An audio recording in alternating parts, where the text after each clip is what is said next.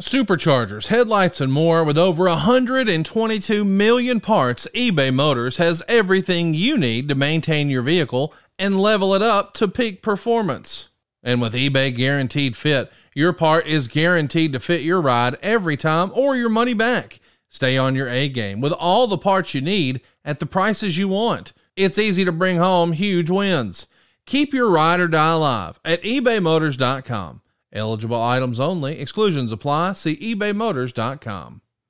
The following program is an MLWRadio.com production.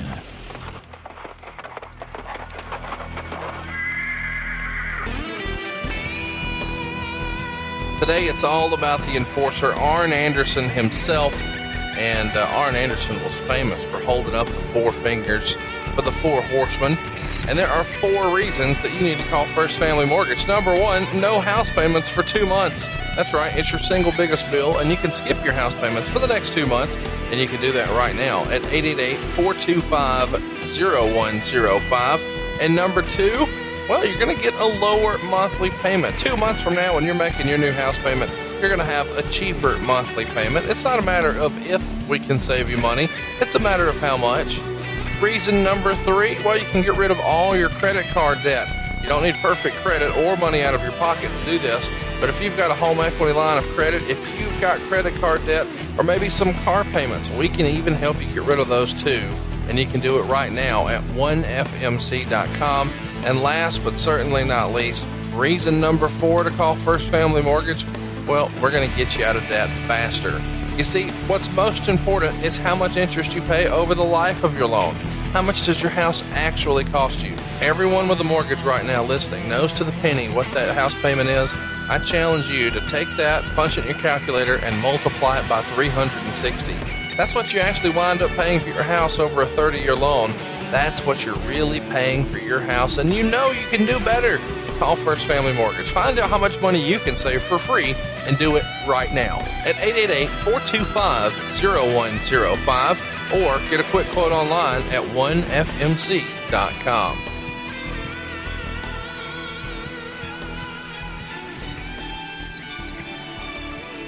We are proud to represent the NWA.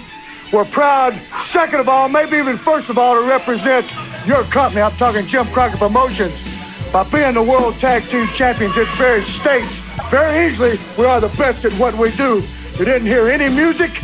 You didn't see any face paint. You don't see any glitter. What you see is plain boots and plain tights.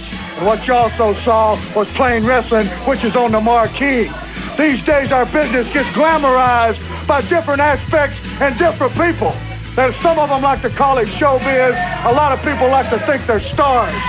Tully and myself, Ric Flair, James J. Dillon, know that stars are in the sky and stars are in Hollywood. What we are is professional athletes.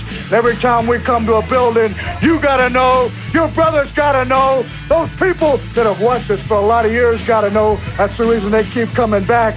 And last but not least, we gotta know that whether we're sick, whether we're hurting a little bit, whether we got problems at home or we had problems making our plane, that we give you 110% because that's what you paid for. And regardless of what you think, Luger, these people that buy these tickets don't pay our salary. His brother, and he does, and they pay us real well because we're worth every nickel.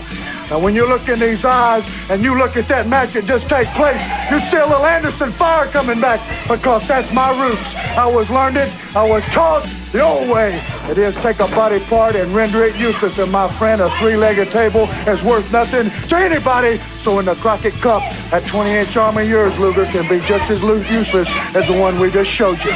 We are the best. We are the Horsemen. Back at ringside, Arn Anderson in the ring against Sam Houston. Arn Anderson, John, first time we've seen him here on Worldwide Wrestling, but he brings quite a reputation with him. He sure has an established background, that's for sure. And being out of the Anderson family, you know, he's a cousin of Ole and Gene. And that's quite a saying quite a lot right there. You got to have a lot of wrestling background, or you've been an Anderson or around the Anderson family. And he's an established star already, and we're going to see how he fares right now against Sam Houston. Well, Arn Anderson working on Sam Houston. Good move there. Welcome to WHW Monday. Tony Schiavone and Conrad Thompson Thompson, talking about the great years of World Championship Wrestling, the NWA, and Jim Crockett Promotions. And now, let's go to the ring. And here's your co-host. Hey, it's Conrad Thompson. Hey, it's Conrad Thompson, and you're listening to What Happened When? Monday, right here on the MLW Radio Network. And the master of ceremonies, Mr. Tony Schiavone, is with us. Tony, what's going on, man? How are you? Hey, Conrad, and hey, slapdicks all over the world. Good to be talking to you here on MLW Radio Network on What Happened When? Monday on the MLW Radio Network. It's good to be talking to you. We've had quite a week, to say the least. And we've got a great subject we'll be talking about this week, and that's my good friend and a guy who's really an icon in pro wrestling, if you think about it, through the years, and that's Arn Anderson. I'm excited to talk about Arn. I want to talk about last week, too, but I feel like we should address the elephant in the room. We want to send our love and prayers to Ric Flair and his entire family. What a week he has had this week. I know you and I were both at the hospital, and it was quite a scene, and there's lots of fake news out there as to what was going on with Rick, but hopefully we're on the downhill slope now, and we're headed where we need to be, and things are making a turn, and he's kicking out. He's the dirtiest player in the game, and there's no way for us to really express our love and appreciation for Rick, because at the end of the day, this podcast only exists because Rick introduced you and I, right? Yeah, that's exactly right. Rick has meant so much to me when I started my wrestling career and when I got to meet you and started this podcast. So I honestly owe Ric Flair so much, but I say that because I love the guy. Anybody who really knows him and is really close to him like you and I are loves the guy because he is such a giving person. And again, I've been thinking all week about his children, about Ashley, about David, about Megan, and of course about Wendy.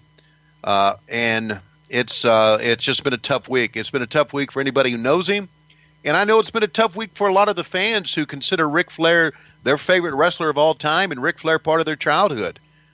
Again, you know, a lot of times you hear people say what I consider now is a kind of a cliche: our thoughts and prayers are with him. They say that all the time. Our thoughts and prayers are with you.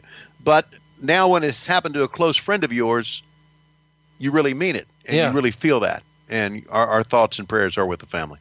Well said, Tony. I totally agree. You know, Rick's obviously got a little bit of time before he's completely out of the woods, but he has overcome everything else. I mean, dude survived a plane crash. He's going to be able to make it through this. We just need to stay positive, and I hope you appreciate that Tony and I haven't been tweeting details, and we're not going to. And so if he or I have ignored your requests about that, it's not because we don't value you as a listener or don't appreciate you, but out of respect for the family, what, you know, Dave and Megan and Ashley want out there, Dave and Megan and Ashley will push out there. And in the meantime, we'll just kind of stay out of the way. Is that fair to say?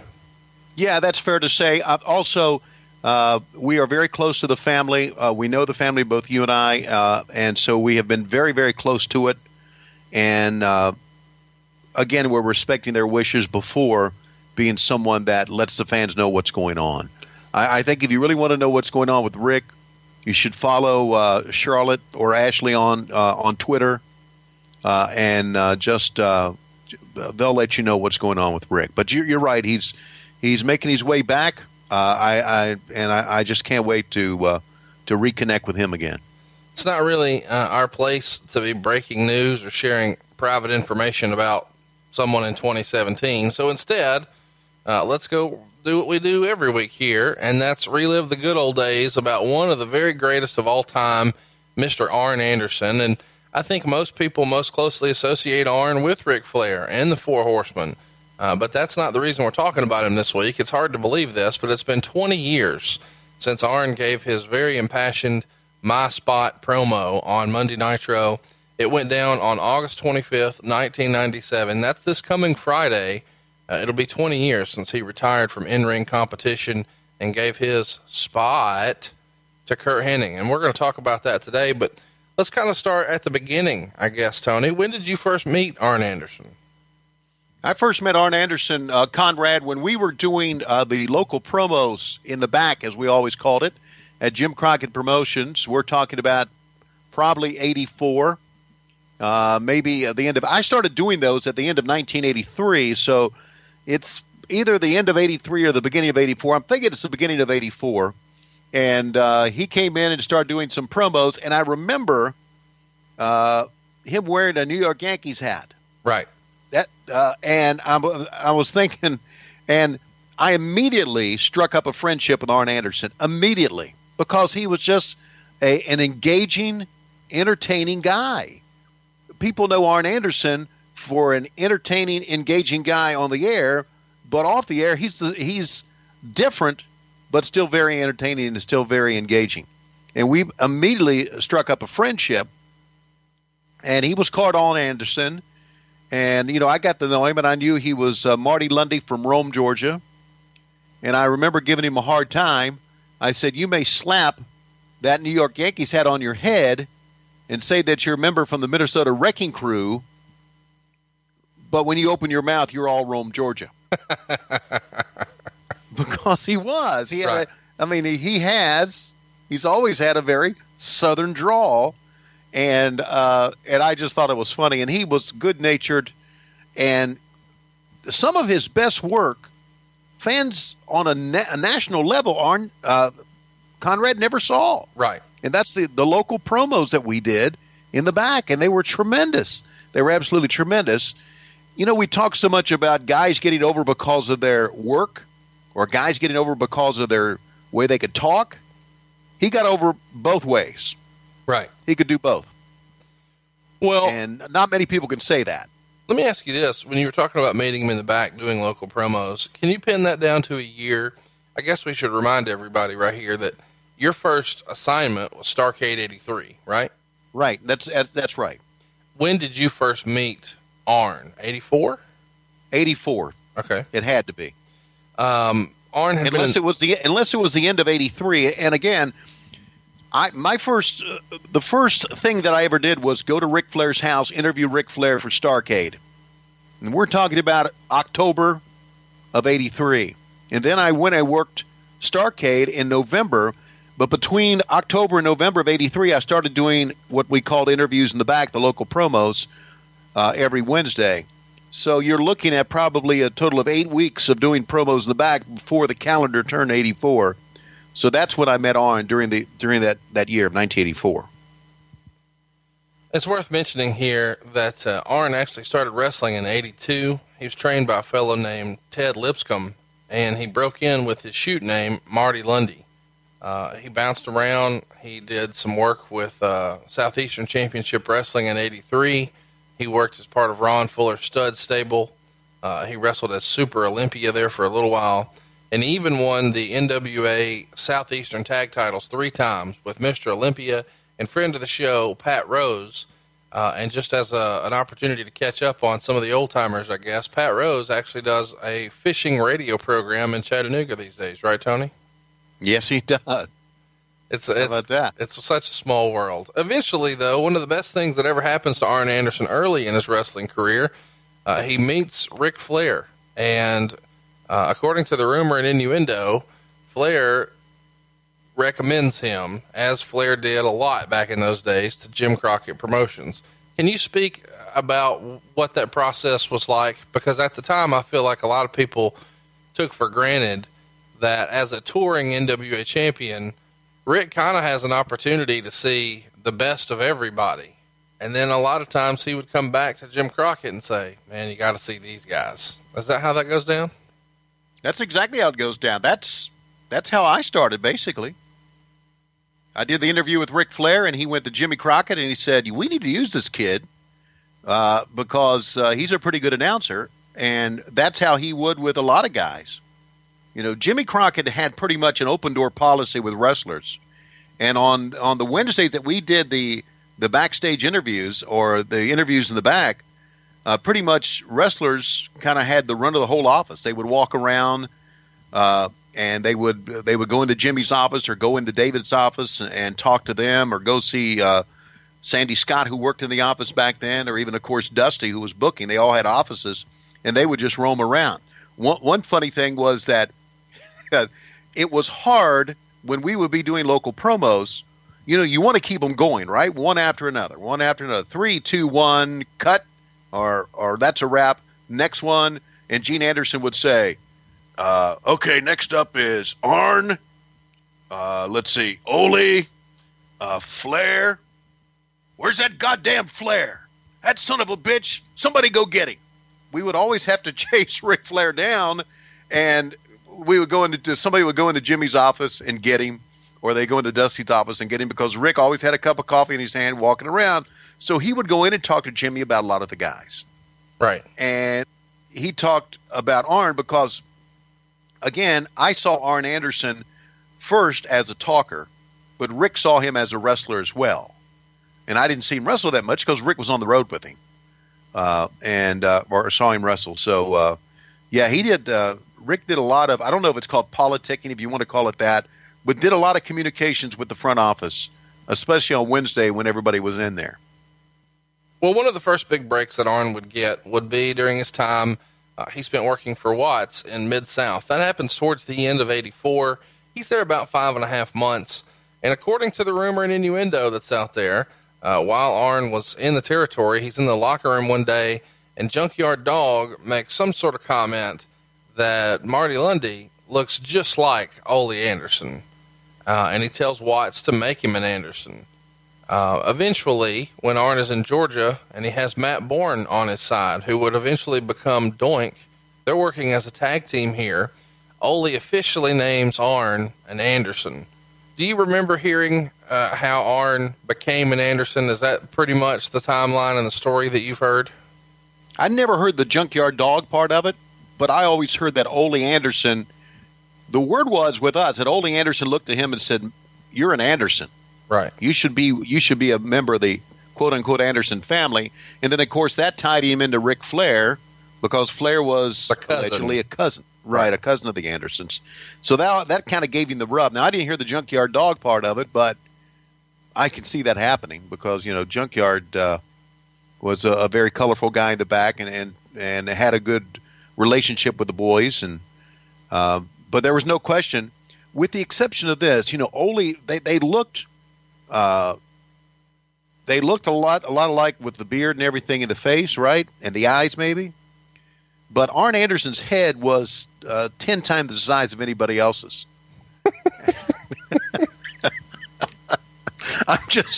I'm saying that. Hopefully that'll get back to him. The old pumpkin head, bucket head, as we called him. But yeah, they did look alike. And one thing, and this is one of the reasons that I really, when I was a wrestling fan, one of the reasons I was a big wrestling fan is because Ole Anderson was such a great talker. Mm-hmm. And he made it believable. And Arn Anderson was like that too. He made it believable. There were some times that Arn could get the comedy routine that we knew from Marty Lundy in the back off camera. He could mix that in with his Arn Anderson talk on camera. And those moments were priceless. But they talked a lot alike. They looked a lot alike. And that's why he became an Anderson.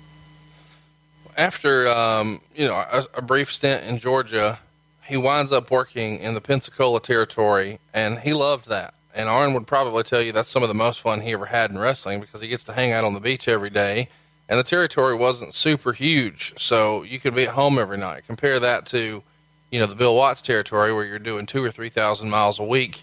Here, you're able to be on the beach and then drive to the town and then come back home, and then be on the beach and then drive to the town and then come back home. He does that for about 1.5 years, and he would tell you he had some of his most fun in wrestling during that time. But it's also when he's encouraged by Ric Flair to send a tape of himself to Jim Crockett Promotions, and he would get the tape to Dusty. Dusty, of course, at the time was booking the territory for Crockett. And according to the rumor and innuendo, there is a promo that Arn cut on the beach in Pensacola wearing the Yankees hat that Dusty fell in love with and encouraged him to come visit him at the Crockett office in Charlotte. Did you ever hear that story? I remember seeing the tape. I can't tell you exactly what was on the tape, but I remember seeing it, and I remember thinking, boy, this guy can really talk. This guy is really, really good. Now, help me out here because I may be wrong with my years. When was that? I'm of the opinion that would be late 84, very early 85. Okay, so here I am saying that I met Arn Anderson in 84. I guess realistically it was probably early 85 where I met him. Because years, I want to make sure I get these right, because years kind of run together for me right now, you know. We're talking around 30-some years ago. But I remember seeing the tape. And I remember after that, you know, you talked about him enjoying Pensacola. He and I talked about that a lot, about how wonderful it was working in Pensacola. It was the greatest territory ever to him. But now he had a chance to make some real big money. Absolutely, he did. And the legend goes, at least when you hear Arn tell it, that he waits forever to see Dusty. And then when Dusty finally calls him into his office, he asks, "Are you the kid on the tape in the Yankees hat?" He says, "Yes, sir." According to Arn, Dusty gets very quiet for an extended period of time and then says, "Well, go get over." So Arn didn't officially know, am I hired? What am I going to be paid? When am I starting? What town do I report to? But that's how he was hired. Go get over. The great advice from the American Dream, Dusty Rhodes. Eventually, he would come into Jim Crockett Promotions and he would start working with Manny Fernandez when he first gets there. Manny is a guy who is a little bit of a controversial figure in wrestling because depending on who you ask, you get a different answer. What say you? What's the scoop on Manny Fernandez, Tony? Well, here's what I always heard about Manny Fernandez. I always heard that a lot of guys didn't like him because they couldn't believe anything he said. Right. Now, my relationship with Manny Fernandez was always a good one. Again, my relationship with Manny Fernandez came on Wednesdays when I held the microphone for him. And that was basically it. He seemed to get along with the guys. I know he had an extended period of time with Rick Rude as his tag team partner, World Tag Team Champions. And I always heard that he and Rude never got along, but I never saw that. And Manny never told me a lie that I know of. He may have. Well, okay. Let me assure you, he did. You know, it feels like some of the stories that we hear from him over the years are just, I mean, the idea that anybody believes some of this stuff is hilarious. Well, it's maybe it's an extension of your persona. You know, if you're going to bullshit on TV, you might as well bullshit in life, right? Some people would think that. I got to see Manny recently at an autograph signing in Allentown, Pennsylvania at Bud Carson's Pro Wrestling World. And, you know, he's aged. He has a service dog with him now. And we talked, and it's the first time, Conrad's first time we had seen each other since back in the old Crockett days. Wow. And he was talking about the service dog, and he was talking about helping out veterans and his time in the war. Oh, that's awesome. And his time in Vietnam. And that was always a hilarious tidbit, because for him to have been in the war when he said he would have been like 15 years old. And that was always the talk, that he claimed he was in the war, and everybody said, there's no way he was in the war. And we're talking about the Vietnam War. Who am I to say, right? Well, let's talk about Arn a little bit. Arn replaces Gene in the Minnesota Wrecking Crew, and in theory here, he's Ole's kayfabe nephew. And they would go on to win the NWA National Tag Team titles, which is essentially the Georgia territory. So it's Arn and Ole defeating Thunderbolt Patterson and Manny Fernandez. That goes down in April of 85. You grew up where you could see some of the Georgia TV. Were you a big fan of the national titles, the national tag team titles? What did those mean back then?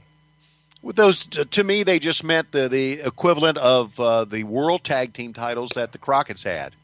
They were the top tag team of the territory, much like the United States title was the top singles title at Crockett, and the national title was the top singles title in Georgia.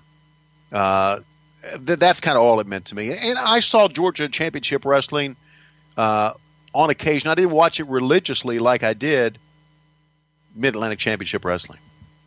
Let's talk a little bit about the big shows from the early days here in Mid-Atlantic. The Great American Bash from July 6, 1985, we would see Arn and Ole defeat Buzz Sawyer and Dick Slater. You ever talk to Arn about some of his favorite tag team opponents, and where do you reckon guys like Buzz Sawyer and Dick Slater would have fallen in line? These feel like two characters from wrestling's past that we'll probably never see again in the business, and that nobody like Buzz Sawyer or Dick Slater is coming down. Would you agree with that? Oh, I would agree. I would think as far as a classic worker, I would think that maybe Slater was a little bit better of a classic worker because Buzz Sawyer was like a buzz saw. I mean, he was pretty rough, and when you would work with Buzz Sawyer and had a program with him, it really wasn't easy because he was such a maniac. I mean, goodness gracious, I held the microphone for Buzz Sawyer many times in the back to where he spit all over everybody, screaming and hollering, so it was man, I'd love to see some of those matches. Well, some of that stuff's out there. You can catch it on YouTube or you can catch it on the WWE Network. I know for sure that Starrcade 85 from November 28th, where you would see Ole and Arn take on and defeat Wahoo McDaniel and Billy Jack Haynes. That's out there. Wahoo McDaniel is somebody that Ric Flair always talks about affectionately as being one of the greatest of all time. And he feels like it's a straight up travesty that dude's not in the Hall of Fame. How important was Wahoo McDaniel to the Jim Crockett promotion territory and just wrestling as a whole? Well, Wahoo McDaniel was when I was watching wrestling. Conrad was their top babyface, and then of course he became as I started working in Jim Crockett Promotions. He became a great heel as well, and I can tell you right now when you ask me straight up, what are some of the angles that I remember, and I remember Ric Flair and Wahoo McDaniel, Indian strap matches. I remember the one angle where Ric Flair took a 2x4 and hit Wahoo McDaniel in the head with it, and they showed it from the Greensboro Coliseum on TV, and he opened up Wahoo's head, and Wahoo said it had nails in it and everything, and he was bleeding, and he came on TV with his head all bandaged up. And I agree, Wahoo was one of the legitimate tough guys in our sport. Not every guy who wrestled was a legitimate tough guy, but Wahoo McDaniel was. And that was during a magical time back then. And I agree with Ric Flair. I had Ric Flair on my radio show over a month ago, and we asked him who he thought should be in the WWE Hall of Fame. First one he said would be Arn Anderson. He said AA because of singles, and then he mentioned Wahoo McDaniel. And I agree.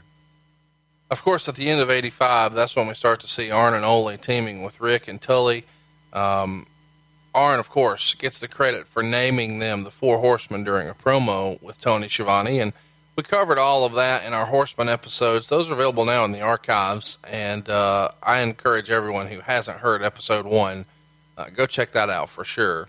Now, the next thing on the horizon, and Arn has always referred to this as his world title, that's how important it was to him, is the NWA World Television title, the old red belt. If you're a belt collector, this is one of the more iconic championships from the era. He would defeat Wahoo McDaniel in a tournament final on January 4th, 1986.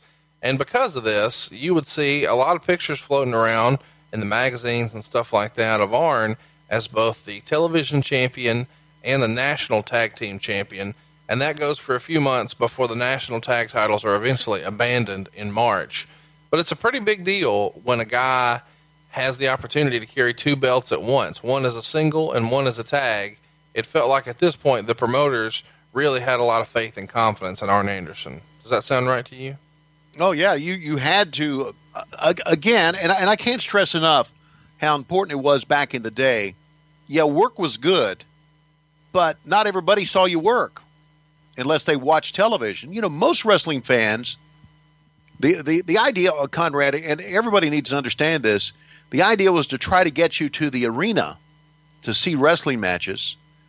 But most fans, if everybody who watched a television show came to the arena, they would sell out everywhere. Most of the fans watched you wrestle on TV for a short period of time, and it was an enhancement match. But you got over by talking, and Arn Anderson was one of the greatest talkers, and that's why he had two belts at one time. Well, it's a big deal, and obviously that singles belt, the television title, is one that Arn was particularly proud of. July 5th, 1986 is the Great American Bash. We would see Arn and Ole defeat Sam Houston and Nelson Royal, and he would start working with Magnum TA, and he called at various points TA one of the most intense and stiff guys that he ever worked with. Did you ever have any sort of conversations with Arn about working with Magnum? I did not, but I had a conversation with Tully Blanchard about working with Magnum. And Tully told me one time, he said, listen, Terry Allen basically grew up wrestling and lifting weights. So as far as athletic ability, doing other things, he didn't have that, so he was very tough to work with. In other words, Magnum was strong, and Magnum lifted weights, and he was a amateur wrestler, so those type of guys are normally stiff. And Magnum, by watching his interviews, you could tell how intense he was. So that comment by Arn was pretty well known from the boys that work with him. Ronnie Garvin is the next guy that Arn is programmed with here, and somewhere Arn said, "I would have rather found a building to jump off of," which is a classic Arn Anderson line.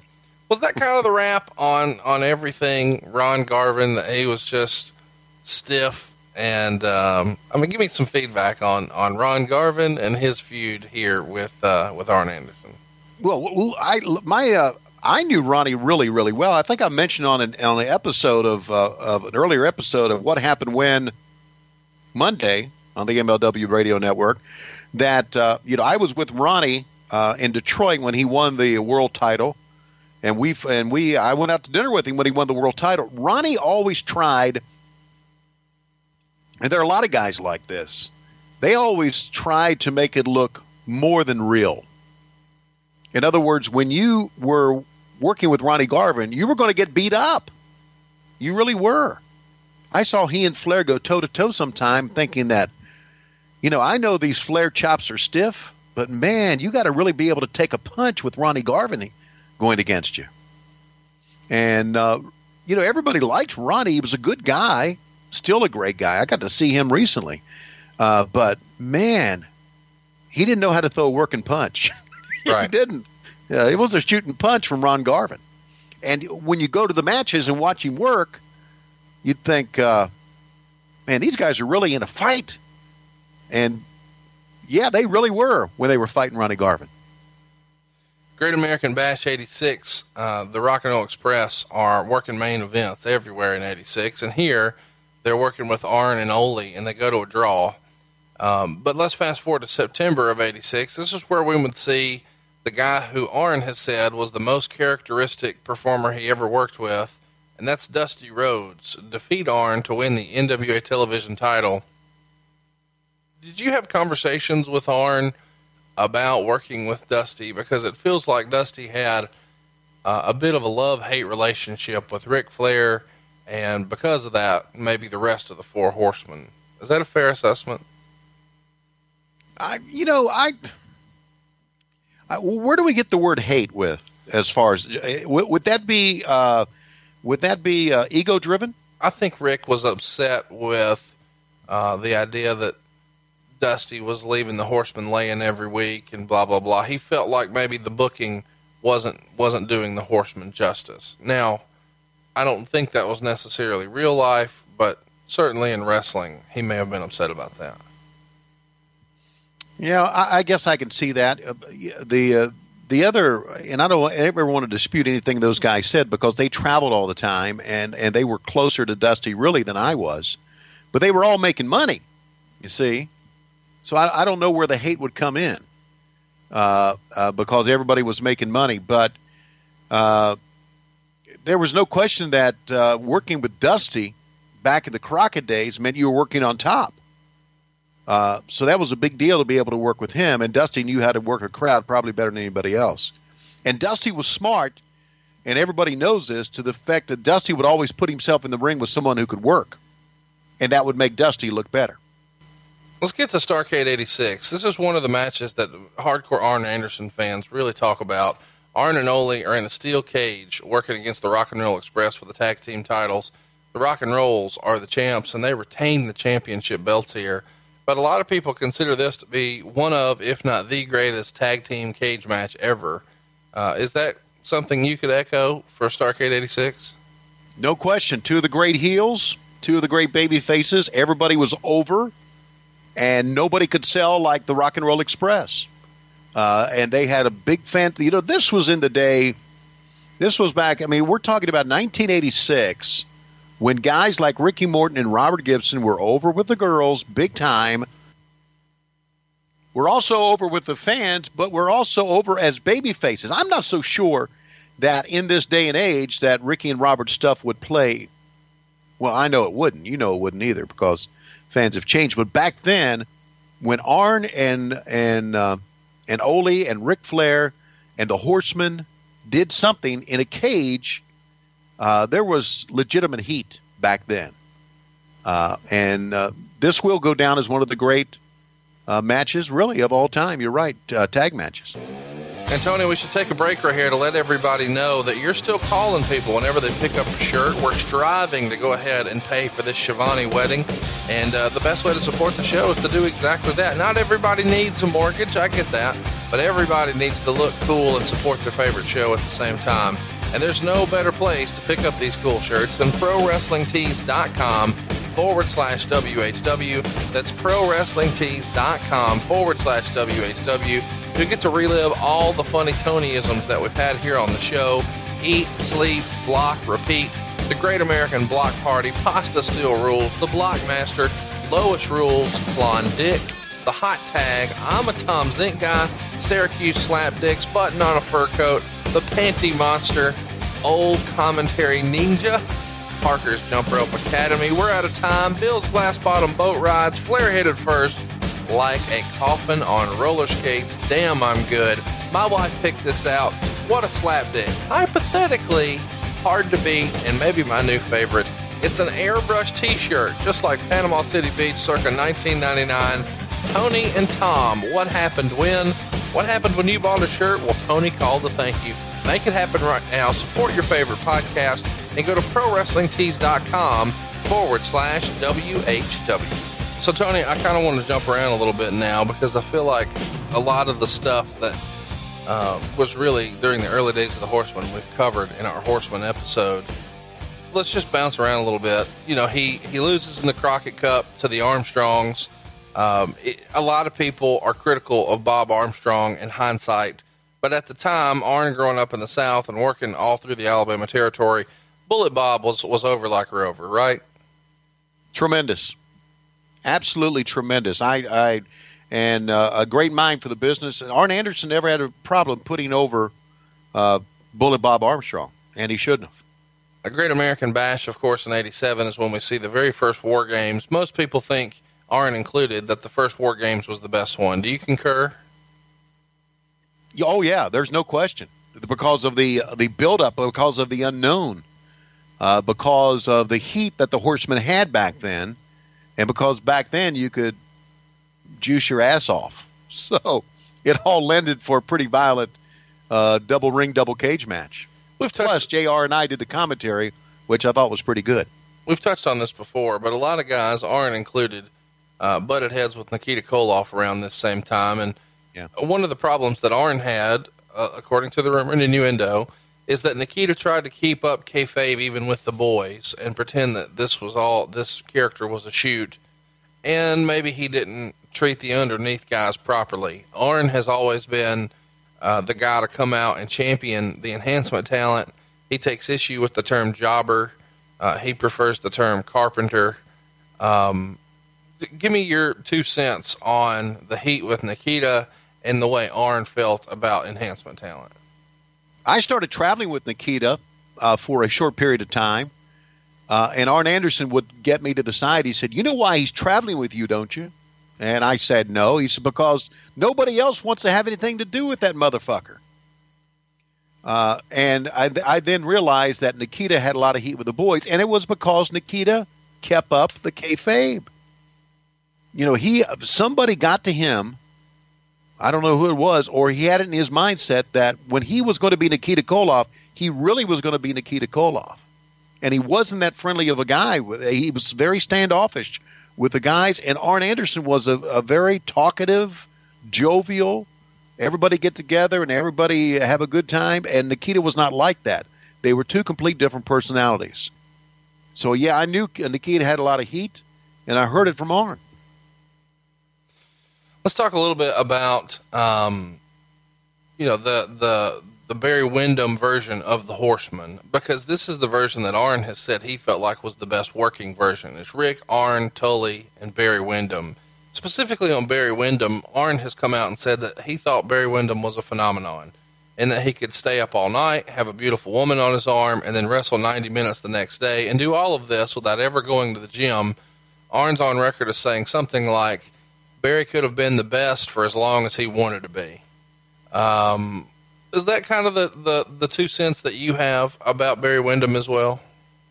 Barry Windham was maybe, quite possibly, the most natural talent of any worker ever. Dustin Rhodes was a lot like this when he started, but Barry was just phenomenal. And nobody drank like Barry, and nobody stayed up as late as Barry, and no one. Now, see, this thing about Barry not going to the gym. I mean, Barry did not have the cut body of everybody else, but I didn't realize Barry never went to the gym. I thought everybody went to the gym and at least worked on their cardio. But Barry was phenomenal. For me, and this is because deep in my heart, I'm very, very old school. To me, the best incarnation of the Horseman, I've said this before, was the one with Ole there. Right. But Barry really brought a different look to it because of what he could do in the ring. And he probably, hung out with the guys more than Ole did. So it did feel more like a party unit. Ole never hung out with the guys at all. Right. Zero. So, it was more of a party unit. Tully and Arn win the tag titles from the Rock and Roll Express in '87. And Arn's been on record as saying that the Rock and Roll Express feud that he had was probably the most fun he ever had. Just their string of matches, whether he was with Ole or he was with Tully, he really enjoyed working with Ricky Morton, and he thinks that Ricky's probably the most over guy at the time with the ladies he had ever worked with, and they were just super fun matches. Do you remember having conversations with Arn about who his favorite, because a lot of people kind of associate Arn as being the tag team specialist, but he's more of an individual who could be very effective with various different tag partners, whereas the Rock and Roll Express were more of a team, so to speak. Did you ever have conversations with Arn about that? Well, let me tell you why Arn liked working with the Rock and Roll Express. There are 2 reasons. As far as because they were so over, and because you could really get a heat on Ricky Morton, something that we talked about for so long. And as a heel, you could get a great heel reaction and get a lot of heat, which as a heel made you feel like you were doing your job. But there was another reason, and Arn Anderson liked working with Ricky Morton and Robert Gibson, had a lot of fun, was every time that you would go to the ring with these guys, you knew that these guys would take care of you. Unlike Ronnie Garvin, who would beat the shit out of you. Right. Ricky and Robert were easy to work with, and they weren't as quote-unquote stiff, so you felt that you had more of a match that you could do a lot of things with. You wouldn't come out hurt unless something unusual happened, and it was just, and you would have a good match without getting the shit beat out of you. And that's something that Arn liked and something Arn talked about a lot, because the guys, when you work every night and twice on Sunday, you got to have easy matches or your body's not going to be able to take it. That's why he had a lot of fun, because Ricky and Robert knew how to quote-unquote work. Sting and Lex Luger wind up defeating Arn and Tully to win the '88 Crockett Cup. And then we see a Clash of the Champions that ends in a double DQ with Arn and Tully on one side, Sting and Dusty on the other. Not too long after that, in July of '88, we see the Road Warriors and Dusty Rhodes beat Flair, Arn, and Tully to capture the vacant 6-man tag team titles. And we start to head towards trouble here because we see the Great American Bash end in a draw. And then in September, the Midnight Express defeat Tully and Arn to win the tag team titles, and that goes down on September 10th, and that is the very last match that we would see with Arn and Tully in the NWA on their way to the WWF. And Cornette says they've argued as to who would be the heels in the angle, but Dusty made the Midnight Express the baby faces, and that angle worked for a few weeks until Arn and Tully left. So let's talk about the departure and them leaving, and we've touched on this in our Horseman episode before. According to the rumor and innuendo, Arn says that they left because coming out of the Great American Bash, the gates were up, the houses are up, they've been promised on a contract by Crockett that they were going to get a bigger payoff from an earlier pay-per-view that never came through, and this is at a time when some guys like the Road Warriors are getting guaranteed money deals that are for significantly more, and Tully specifically says that their payoff was less than J.J. Dillon's for that show, and they want to be done with this. Allegedly, they try to address this in Houston at TV, and he says Jim Crockett didn't handle it properly, in his opinion, so Arn went and called Vince McMahon. Vince, seeing how, integral these guys were to the competition, can't wait to get them some first-class plane tickets and fly them to Stamford. They go to Vince's house, and this is all while they're still working for Jim Crockett, and they sit by Vince's pool and put together a deal, and then they fly back to Philly that night and tell Dusty, tonight's our last night, and they drop the title to the Midnight Express. Is that the way you remember that going down? Yeah, that's the way it went down. A couple of things here that fans have to realize. There was no competition with going to Vince's house in Greenwich, and I was there too, compared to talking to Jimmy Crockett. If you went to Greenwich and you sat by the pool, you thought, man, this is the major leagues. Jimmy Crockett and the Crockett family and David Crockett and Francis and Jackie are always close to my heart. But the realization is, and I'm sure Jimmy Crockett now would say this, Jimmy was not an easy guy to deal with. He wasn't as personable a guy as Vince McMahon. And I had heard, I heard stories, and I just heard one recently when I was at the Icons of Wrestling, and I'm going to bring this up, and this is going to make you smile. But Robert Gibson was talking to me about traveling with Tommy Young. and he said that they were on the road one time and they were comparing paychecks, and Tommy Young got a bigger paycheck than the Rock and Roll Express did at one time, according to Robert Gibson. Now, take that what you will. I'm not going to throw any heat on Tommy Young at all, because Tommy deserved money. And what I'm trying to portray here is that Jimmy Crockett was not an easy guy to deal with, was not easy to talk to because of his personality. And I had heard a lot of times the boys didn't get paid what they should have gotten paid. Maybe. And we were making big money. Maybe instead of Ricky, Robert should have been looking for the hot tag from Tommy Young on Jim Crockett. Maybe Crockett was Tommy Young. Maybe so. But look, Rock and Roll Express, everybody in the business always thought they should have gotten paid more. Sure. Well, and they still do. When you thought you should have gotten paid more and you went to Jimmy Crockett with it, it usually wasn't a good talk. Because Jimmy could be combative at times. He really could. And Vince was just the opposite. Let's talk a little bit about that run with Vince, because Arn's with the company for 14 months, and he said that he left because they were working 24 days a month on the road. He was never anywhere near Charlotte so he could drive home. He's got a 3-year-old son at the time who's calling him and asking him, when are you coming home?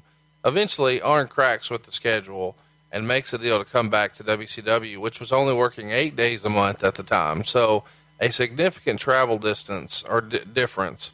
And that return is supposed to happen in December of 89. And Arn made this deal with Tully to reform the Horsemen, and everybody's going to get $250,000 each. But before Tully leaves the WWF, he flunks a drug test for cocaine, and allegedly, when Jim Herd finds out about it, he pulls Tully's deal and uses that news as leverage to cut Arn's deal because they're less valuable if they're not a tag team. And Arn goes from $250,000 down to $100,000, even though Arn didn't do anything wrong. But in Herd's opinion, at least from a negotiation standpoint, he didn't think Arn was as valuable as a singles wrestler. Is that the story you've heard? That is the true story. And what the fuck did Jim Herd know? Right. Every time I hear that story, it pisses me off even more. Not only because I'm an Arn Anderson friend and a fan, but because that's just not the way to run a business. Let's look, Jim Herd ran his business by chaos, by pitting people against the other, by pissing people off. And that's not the way you run a business, especially not the way you treat somebody like Arn Anderson. Very quickly, once he returns, he wins the television title, defeating the Great Muta. We haven't talked about the Great Muta much here on the show. Do you got any Great Muta knowledge you can drop on us, Tony? No, none at all. I'm sorry. I wish I did. I didn't even know him, just by nodding and smiling at him. With the exception of he had some phenomenal matches. And probably had the better matches that he had back in 89 when I was in the WWE. Let's talk about the beginning of the injury that ultimately would push Arn out of wrestling. Sometime in 89, when he's working for the WWF, he's working at Madison Square Garden against the Rockers, and Marty Jannetty hooks him up for a victory roll, but Arn doesn't tuck his head in time, and he lands on his head first on the mat. This cracks his C5 vertebrae. He wrestles later that very same night in Boston, but he has Tully wrestle almost the entire match. I don't even know that Arn actually got in. Let's fast forward now into early 1990. Sometime in 90, he and Ole were wrestling the Steiners, and his right arm goes dead during the match after he took a power slam. His bicep starts to atrophy and never comes back. Rather than take the time off for surgery, he just rehabs for 3 months and doesn't actually get it fixed. Is this the genesis of the injury as well as you know it? Yeah, that's the way it happened. And I can only think when you're going through that Arn Anderson was a product, and that injury and the deterioration of his arm and his neck was a product of the time. Guys never wanted to take time off because they felt if they took time off, someone would get their spot. I don't know how it is today. Maybe you know better than I do, Conrad. Maybe guys, there's much more available to the guys today. And it wasn't until later, as you probably know, that we even had a trainer that traveled with the guys, like teams do, because we were a team. But Arn Anderson should have gotten it fixed, should have gotten surgery, but he didn't want to get surgery because he felt that if he would have been down for any time at all, that there wouldn't have been a spot for him when he came back. That's a terrible thing to say about our business. And Arn Anderson grew up in the territories and grew up to the time to where when you worked, you got paid, and if you didn't work, you didn't get paid. And there was also something about the Crockett's apparently had an insurance plan in effect. Have you heard this story? I'm not sure. Okay. The Crockett's apparently, I don't know, and I'm not going to tell you the time frame, but the Crockett's apparently had an insurance plan in effect for wrestlers, trying to keep wrestlers around by saying, okay, we're going to give you insurance. But apparently the insurance premiums were not paid on time, and the boys didn't know this. And this is a very sore spot with Arn Anderson. I'm not going to throw any names about here about who didn't pay or who didn't pay. But Arn Anderson does not have a very good feeling, a good taste in his mouth about the Crockett family because of problems with insurance. Well, so and there that you go. is probably a reason that he didn't get surgery. Now, I'm not going to say the Crockett's were involved at that time, but as you can see, going through, you don't have surgery, you don't have medical benefits, you got to wrestle every night, you're not going to get paid, and then you get insurance, but the insurance is not there as you think, and now you got to have surgery later on. You just don't trust anything. You just keep on working. And that's what Arn did. Let me freestyle it with Francis. Yeah. That's what I was told. Okay. And I hate to say that because you didn't. I love did. Francis. You didn't. I did. Yeah. You can Okay. heap the shit on me. Hey, it's Conrad. I'm the bad Okay. guy that Francis didn't pay for Arn's insurance. Yeah. It's Okay. my fault. Yeah. That she was in charge of it and apparently didn't pay the premiums, and the boys didn't know it, and the boys thought they had health insurance and they didn't. Well, that's a sad story, and this is a sad story here too, because February 2nd, 1991, this had to be a very emotional day for you. I mean, you talk about mixed emotions here. Arn Anderson wins the TV title, which sounds like, well, hey, he's my friend. Why would I be sad about that? He had to defeat the Z-Man to do this. Did one of them? What was the finish? A roll up? I don't know. Standing switch? You were calling the shit. Standing switch sounds like something you do in the bedroom. Okay. Standing switch into a front chancery, into a roll up, into a spine buster. Woo! You do know we got to get in touch with the Z-Man. You do know that because that motherfucker is over again because of you and me. I feel like you next week need to have. Are you familiar with Craigslist, or have you stopped getting your hookers on there? You still get your hookers on there? Well, they have a tab called Misconnections, and you could just pour your heart out to a stranger. And I feel like next week here on the program we should have Tony Schiavone write a Craigslist Misconnections to the Z-Man. I think that's good for what ails us. All right, let's keep it going here. May 19th, Bobby Eaton defeats Arn Anderson to win the television title. That goes down at Super Brawl. I mention this because we have pretty routinely talked about Arn Anderson and Bobby Eaton as being two of the most talented performers in the history of WCW.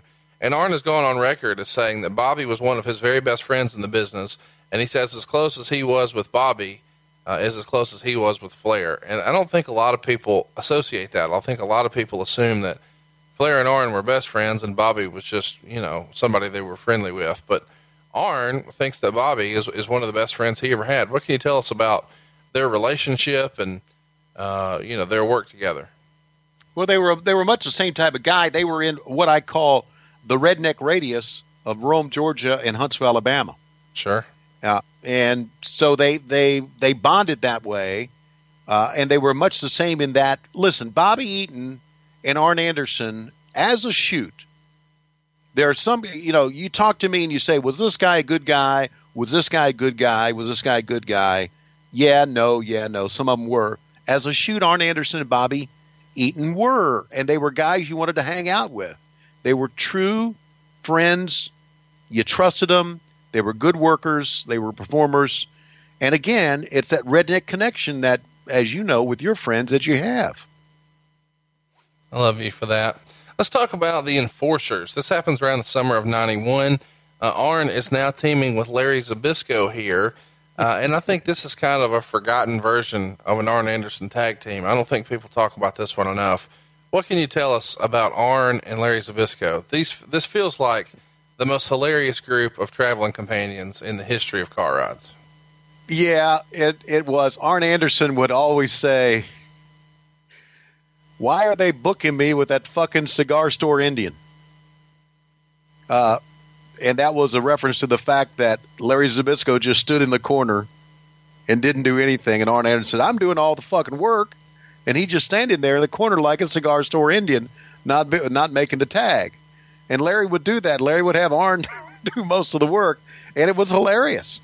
The back and forth that they had was hilarious. But they both, respected each other a great deal. And even today, when I talk to Larry, I ask him how you doing, you old cigar store Indian? And that's because of what Arn Anderson said about him. That was not a part of my wrestling speak, but it is right now. Thank you for sharing that. Cigar Store Indian. Cigar Store Indian. Larry Zbyszko standing in the corner. He said, I reach up for the tag, and he ain't there. He's standing in the corner. Like I said, that was an Arn Andersonism.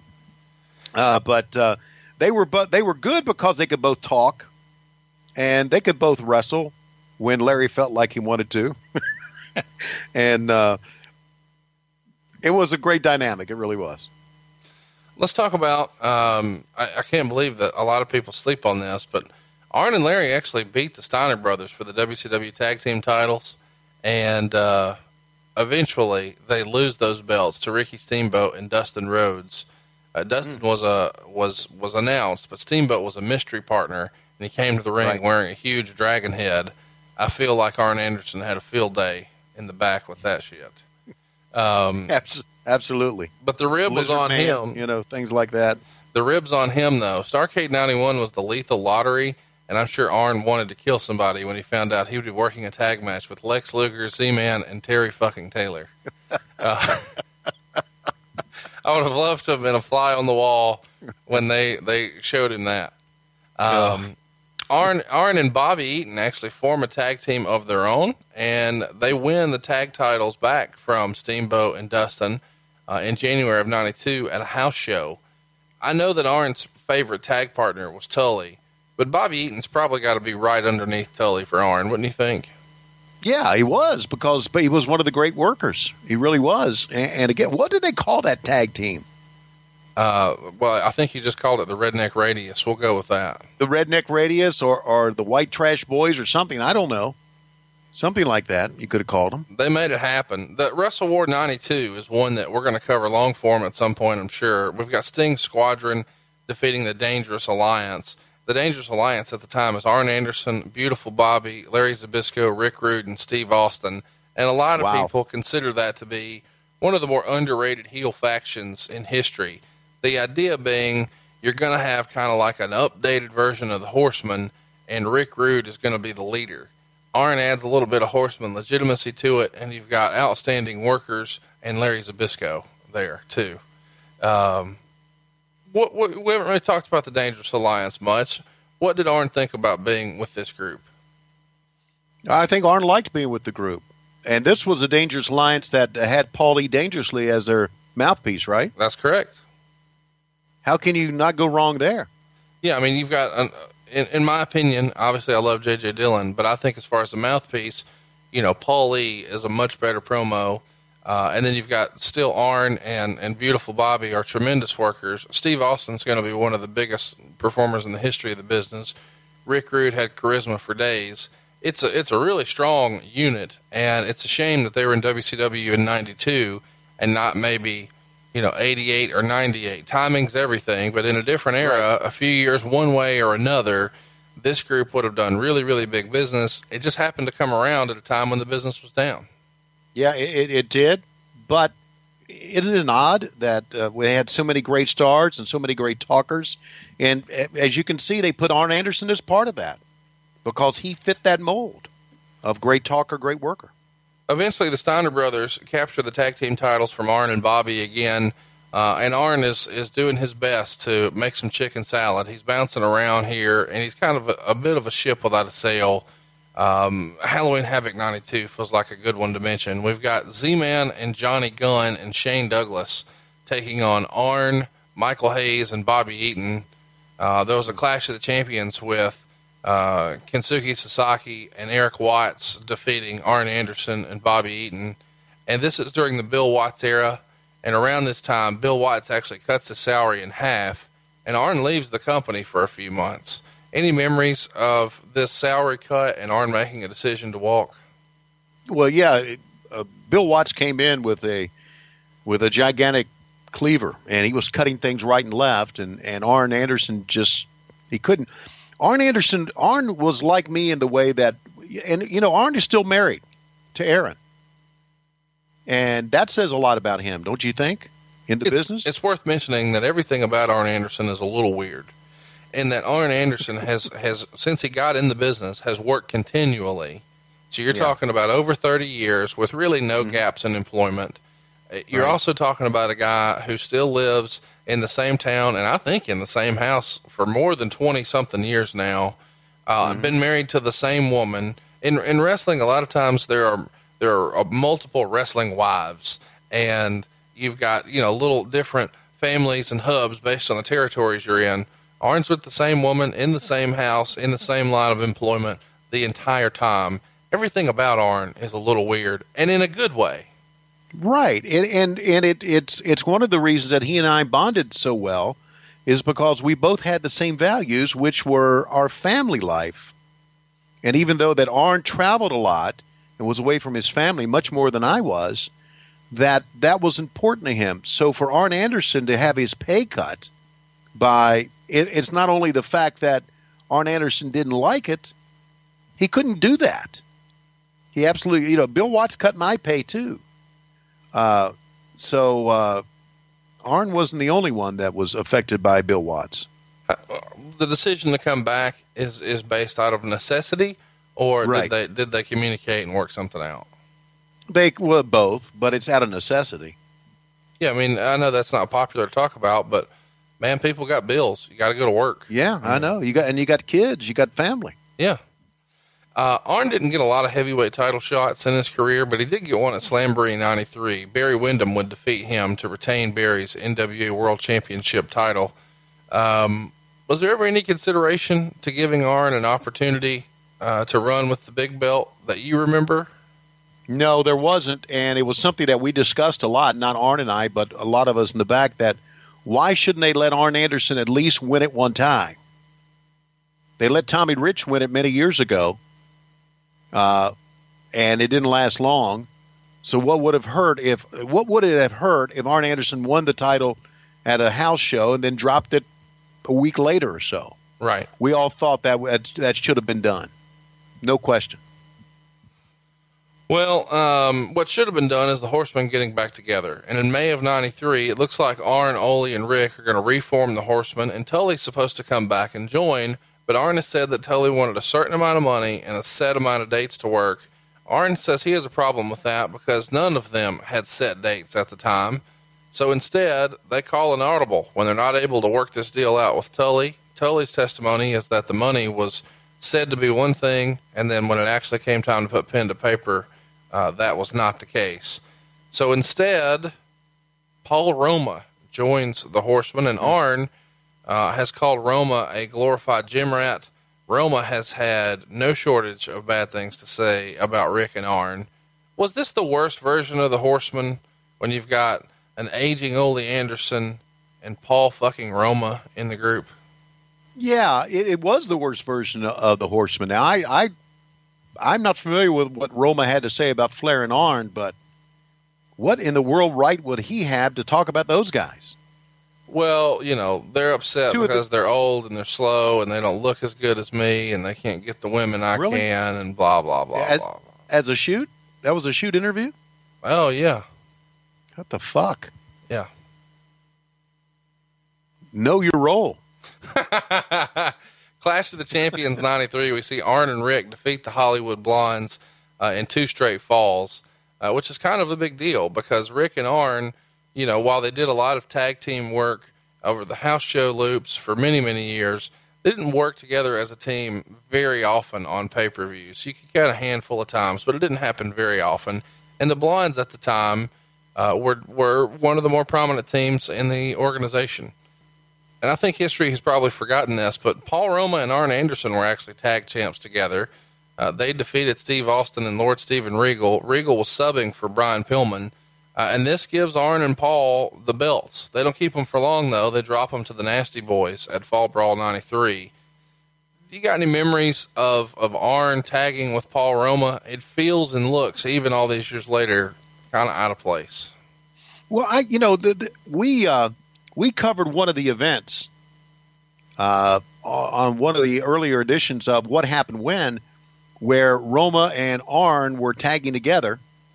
And when Roma came to the ring, and I'm watching it again, Roma came to the ring, and he didn't. You could tell that he was very much to himself, to the point to where if you look into it and read into it, you're thinking maybe that Roman's going to turn on Arn. In reality, Roman knew he was doing the job that night. He was the guy doing the job. Right. So that tells me of any friction or any problems they had as a tag team, that Roma didn't feel comfortable about doing the job for the Horsemen, and it made for a very odd and disjointed tag team. Let's talk about, and we've only touched on this briefly, the Arn and Sid stabbing incident. I know you weren't there, but you're obviously really good friends with Arn. Briefly carry us through in your stories that you've heard from Arn. What happened? Well, let me tell you this. I am good friends with Arn. Arn did not want to talk about it that much. And Arn was very talkative about a lot of things. But Arn didn't want to talk about it that much because in reality, there could have been, and I guess there was close to being, a lawsuit. And something like this could have put Arn Anderson in jail, don't you think? Well, yeah. I mean, yeah, stabbing folks on both sides. Folks. I mean, this is something this is not wrestling anymore. No, it's not wrestling anymore. And I'm going to, I have since seen interviews on this from many different parties. And I'm going to take a stand here. If you go back and you read about it, or you look, everybody has to own up to their own mistakes. Mm-hmm. But those mistakes were caused by a shit tour where guys were put into a pretty bad spot. Long plane rides, no rest, not much food, and more bus rides on top of that. Vader is on record to blaming the promotion for what happened. It is well known that when you went out on the road back then, when boys went out on the road to a different country, and they were in Germany, to where nobody is speaking your speaking your language, and the communication is hard, and you're way, way far away from your family and your loved ones, and you have terrible traveling conditions, and you have little food, and you drink a lot, that things like that happen.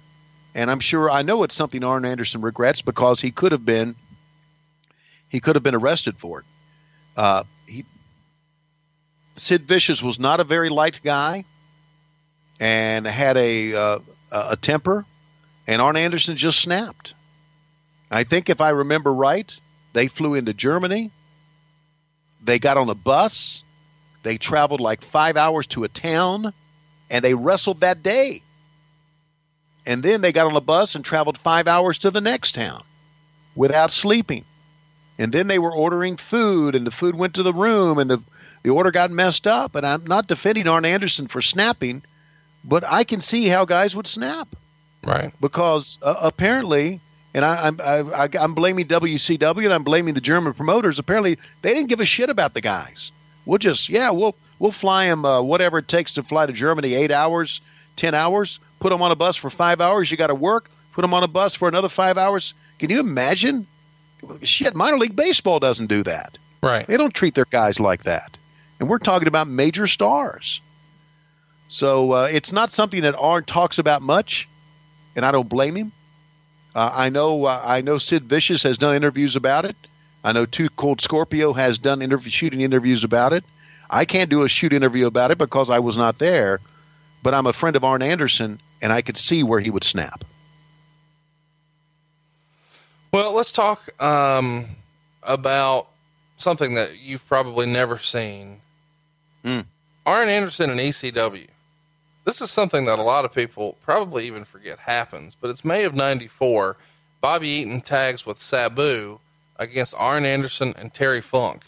Any memories of this happening? Did you ever see a tape? Was there ever a conversation with him about working in ECW? I never even heard of it until right now. Never even heard of it, but my God, Sabu and Terry Funk. And this was this after he started having neck problems? Yes. Oh my God. Yeah, this is 94. Yeah, this is a guy that obviously really wanted to support his family, because I don't know, with all the health problems that I would have had I done that. And I'm sure a lot of wrestlers did throughout the years, but my God. It feels like a bit of a favor to Paulie Dangerously, in my opinion. Sure it does. Yeah. Fall Brawl 94, we get a War Games with the Nasty Boys, Dusty and Dustin, taking on Arn Anderson, Terry Funk, Bunkhouse Buck, and Colonel Parker. Is this one of the weakest War Games of all time? Yeah, compared to the first one? Yeah.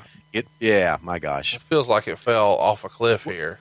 Yeah, what the bookers are trying to do here is the booking committee or the bookers trying to do here is trying to recapture the excitement of War Games. And who are we going to put in there? Well, yeah, let's put anybody in there because the fact that it's just the War Games will sell. And that's not really the case. Halloween Havoc 94, Dustin Rhodes defeated Arn Anderson. It's kind of funny that 10 years prior, Arn is battling with Dusty, and now he's battling with Dusty's son. Do you ever have any conversations about what Arn thought about working with Dustin in the early days here? He didn't have a problem with that. He thought Dustin was a very good worker. Sure. I think everybody did. Yeah. I didn't mean that in a disparaging way. I think everybody knows Dustin's super talented. Right. Starrcade 94, Johnny B. Bad defeats Arn to retain the TV title. But on the main event, Arn actually gets the win over Johnny B. Bad and becomes WCW TV champion again in January of 95. I got to think somewhere in here, Arn has a hilarious way to talk about Johnny B. Bad. Yeah, he does. And he refers to that glitter gun in the same way that you have here on this program, that he's going to have to go in and wrestle a guy with a 10-foot penis. It's basically what I remember him saying. But again, Arn's a pro, he'll do it. Uncensored 95. We've talked about this before. Johnny B. Bad knocks out Arn in round number 4 in a boxer versus wrestler match. How would Arn Anderson describe that debacle? He would describe that as he always would, a clusterfuck. And we covered that one before. That's when they stuck the bucket on his head, remember? Yes. And that's where I called him a buckethead on the air, which to me was one of the highlights of my friendship with Arn Anderson. Being able to call that motherfucker a buckethead on the air after I did for so many years behind the scenes. Arn Anderson defeats Alex Wright to retain the TV title on Slamboree 95. How would Arn Anderson describe Alex Wright here? He would say, Jim Barnett's going to love what we're getting ready to do. June 18th, the Great American Bash of 95, the Renegade beat Arn to win the TV title. Arn would get a rematch at Bash at the Beach, but the Renegade would win again. What did Arn think about losing to the Renegade here? Not once, but twice on pay-per-view.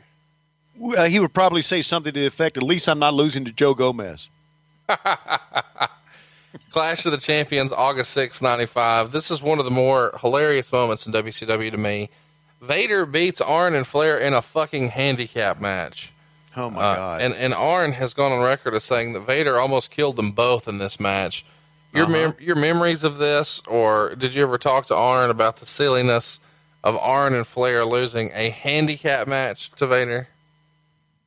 Arn never did talk to me about the silliness of a finish or anything. He always talked to me about what you said about almost getting killed and what went on during the match and having to work against Vader. God, we've seen so many, and you and I have covered so many Vader matches since we've been doing this, that one of the stiffest workers ever. I just can't fathom how Arn Anderson with a bad neck would have even agreed to get into a match like this. Holy shit. Let's talk about one of Arn's best matches of his career, and certainly one of the more underrated ones. If you haven't already, I encourage you to go watch Fall Brawl 95, because we've got Arn wrestling Ric Flair, and Arn actually gets a victory over Ric Flair. And this is a match that a lot of people thought they would never see because they're best of friends. They've been in the Horsemen forever. Arn wasn't, quote unquote, at that level. So there's lots of reasons why people thought this would never happen, but it did. And he beats Rick. And Arn's even gone on record as saying this is the only time he's ever thrown up before a match. He says it's all from nerves. He did his pre-match interview but on his way to the ring, he had to stop and throw up because his stomach was in knots. He never wanted to wrestle Rick because it was his best friend, and he didn't think anybody would buy it. But in hindsight, he thinks it's probably one of the most memorable matches of his career just because of the emotions involved. Did you have a conversation with Arn about this match and what it meant to him or Rick? Well, look, I knew what it meant to both of them because they were both very close. And I think that if you say this is a match that no one thought they would see, is a damn good reason to book it. I knew they both had emotions that night. The fact that Flair did the job and was working with his best friend, to me, just made it for a classic moment. Arn was very, Arn says a lot of funny shit, and is very irreverent. But in situations like this, he's not going to talk that much about it. No, he's not. He'll keep it to himself. And it's a big deal. And I encourage everybody to go watch it if you haven't already. Absolutely. Nitro, of course, comes to us in the fall of '95, and Flair and Arn are featured pretty prominently here. Flair gets a win over Arn by DQ on October 2nd, and that sets up a cage match the following week. I recommend everybody check that out. It's October 9th, 1995. Arn beat Flair in a steel cage match, so it's a pretty big deal. This sets up, of course, Rick and Sting on one side of the ring, Arn and Brian Pillman on the other, the following week on Nitro, and it builds to Halloween Havoc, where we've got Sting and Flair wrestling Pillman and Arn. You probably have an idea what comes here. The Horsemen are reformed. Chris Benoit eventually is the fourth Horseman, but poor old Sting gets turned on yet again by the dirtiest player in the game. Your thoughts on the way they carried this angle out in this series of Arn and Rick matches? Well, the Arn and Rick matches were great. The fact that they turned on Sting, to me, was just a great part of the Horseman legacy.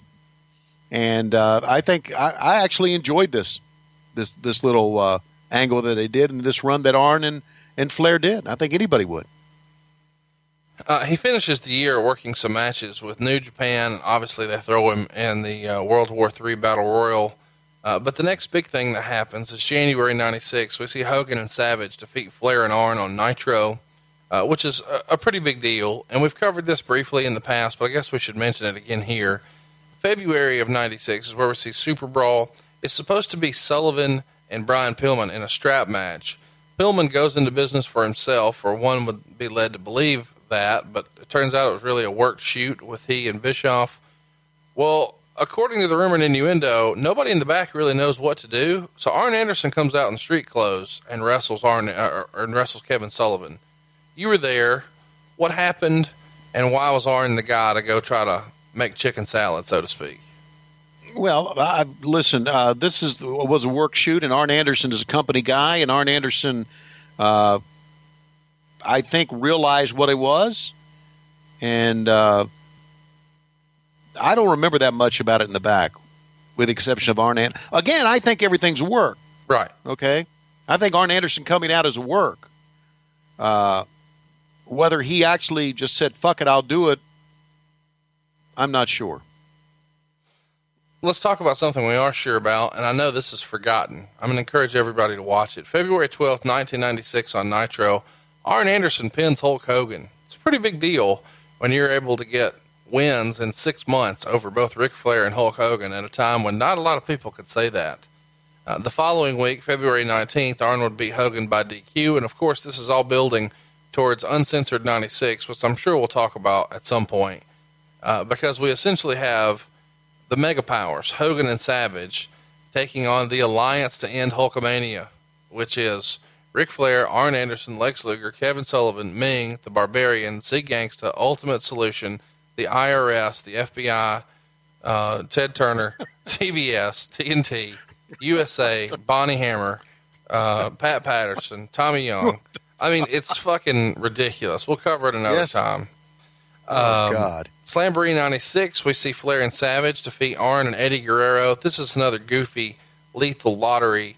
Eddie Guerrero is a guy who was kind of on the upswing at the time. Did you ever have a conversation with Arn about Eddie Guerrero and his future in the business? Arn loved him. Arn thought he was a future superstar and was a good kid who would do anything. And Arn had a lot of respect for him, no doubt. Things start to get a little weird in real life in 96, and the Bash at the Beach 96 is no different. You've got the Giant and Kevin Sullivan on one side in a tag match, and they're taking on Arn and Chris Benoit. So in theory, it's the Dungeon of Doom versus the Four Horsemen. But in real life, there's a whole lot of shit going on with Kevin Sullivan, his wife Nancy, and Chris Benoit. Does Arn Anderson have an opinion on that you know of? No, does not. He didn't think that shit's weird? No conversation? Well, we all think it was weird, but I don't think when it came to stuff like that, I think Arn Anderson left it alone. Yeah. Well, let's talk about Fall Brawl 96, one of the more iconic pay-per-views in history. I can't wait to talk about it at some point in the future. We've got the NWO, which is Hollywood Hogan, Scott Hall, Kevin Nash, and what we think is Sting, because we've just seen Sting do some dastardly things the prior Nitro. They're taking on the Four Horsemen in War Games, which is supposed to be Ric Flair, Arn Anderson, and their two partners from WCW, who aren't really horsemen, but they feel like they can trust, Lex and Sting. But now there's a question because of what happened the prior Nitro. Can we trust Sting? This was really one of the better angles, and happening at a time when WCW is on a major upswing. At this point, is Arn in favor of the NWO storyline? Does he get it? Is everybody excited about it? Or at this point in Arn's career, is this just another day, another dollar? That's what it is for him. Another day, another dollar in his career. I mean, we're talking about a guy who has pinned Hulk Hogan, a guy who has pinned Ric Flair, a guy who has made a good living in the business, and a guy who is doing exactly what he's doing now, Conrad, and that is just staying and working in the business. Let's talk. So for him, it's just another day, another dollar. He continues that through Halloween Havoc 96, and that's where we would see Luger defeat Arn Anderson by submission. But this is really the beginning of the end, or maybe the end of the end. Because the day before Halloween Havoc, Arn goes to Gold's Gym and grabs a couple of 30-pound dumbbells, and they just fell out of his hand and hit the floor. He tried to pick up the weight, but his thumb and first two fingers were unusable. From locking the car door and walking into the gym, a chip moved into a nerve canal and shut down his left hand. So the next day, if you go watch the Halloween Havoc 96 match, you'll see that Arn has no use of his left hand during the match. Yeah. 1 month later is World War III, 1996. Arn is a participant in the 3-ring battle royal. It's won by the Giant. And sadly, that's Arn's last pay-per-view as a wrestler. Mm-hmm. Do you remember having a conversation with Arn during this time? Was he talking to you about being nervous about providing for his family? Would there be a spot for him in the office? Could he be an agent? How else could he participate? Or was he trying to just pretend it wasn't there and just work through it and rub some dirt on it, as we like to say? Yeah, he was trying to rub dirt on it is what he was doing. And Arn and I had a lot of talk about that because, and I had neck surgery in 1995. And he and I both knew what neck problems were about. Now, listen, I had neck surgery in 95, and I'm a slug, okay? I didn't go in and take bumps like he did. And I can only just imagine about having neck problems and taking bumps because unless you've had neck problems, you have no idea what happens. You can't sleep. Arn and I talked frequently about the fact that neither one of us could get a good night's sleep unless we were sedated at one time. Because you couldn't get comfortable, and you they have all these gimmicks with these pillows and all these things and these mattresses, and nothing ever worked. So he was wearing down. But I don't think. Well, I know Arn Anderson was always going to be a part of the business back in WCW back then because he had a great mind for it, and that's proved out here now in modern day, in current times. Because he is an agent, and he is one of the best guys, and maybe the best guy, to set up a match. Yeah, and I think a lot of people, don't really understand Arn's level of contribution because I feel like so many people think, once 97 rolls around, outside of sliding in the ring, at WrestleMania 18 to help Ric Flair in his match against The Undertaker, he's just kind of hanging out in the back. I don't know that they really understand the level of commitment that Arn has to the business, even today, and the confidence that the WWE has. The confidence the WWE has is the face that runs the place. The guy is John Cena, and the guy who's helped John Cena put together all of these pay-per-view and main event and WrestleMania and big-time matches is Arn Anderson. And anytime you see Rick, I'll get it right eventually. Anytime you see John Cena have a barn burner match on pay-per-view and people are like, wow, for a guy that we like to mock that he has 5 moves of doom and blah, blah, blah, he put on a hell of a show there. Somewhere in the back, Arn Anderson's a proud papa. Would you agree with Arn that, Anderson, Tony? Arn Anderson, I think, is the guy that sets up all John Cena matches.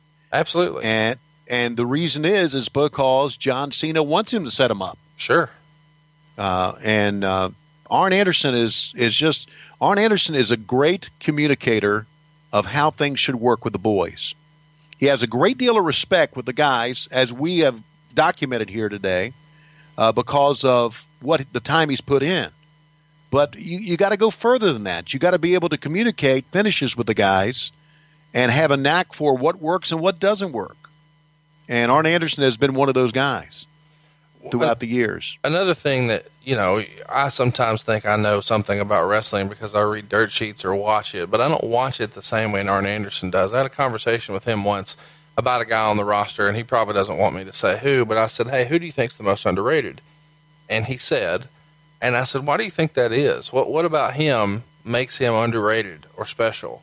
And he said he never does the same combinations of moves. So many guys fall into a habit of routines, drop down, shoulder tackle, blah, blah, blah, blah, whatever it may be. He says this guy switches it up every time. So if you're on a house show loop with him, he'll do it ABC the first night. The next night, he'll do it CBA. The third night, he'll do it BAC. And the fourth night, he'll do it yet another way. And it's different every time, and it works every time because he understands why it works. A lot of times guys are doing moves and they don't understand why they work. This guy understands why they work, so therefore it's no trouble for him to figure out where to put them. But so many other guys become paint by numbers. And that was like a master level explanation of professional wrestling that I don't think a lot of people can get unless they're sitting under Arn Anderson learning tree. And that's why Vince still uses him. And that's why he's a valuable guy. And that's probably why. And Arn Anderson still puts in a hell of a lot of travel, Conrad. You know that as well as I do. Crazy amount. Crazy amount of travel for an old fat guy to do what he does. And just amazing. It's worth mentioning everybody, and we have told funny stories here too, where, we would compare Arn Anderson when he maybe had overindulged as to like a Weekend at Bernie's type situation. And that's a funny ha-ha, but it is worth mentioning that, again, when we say everything's a little weird about Arn Anderson, that too, Arn Anderson doesn't drink.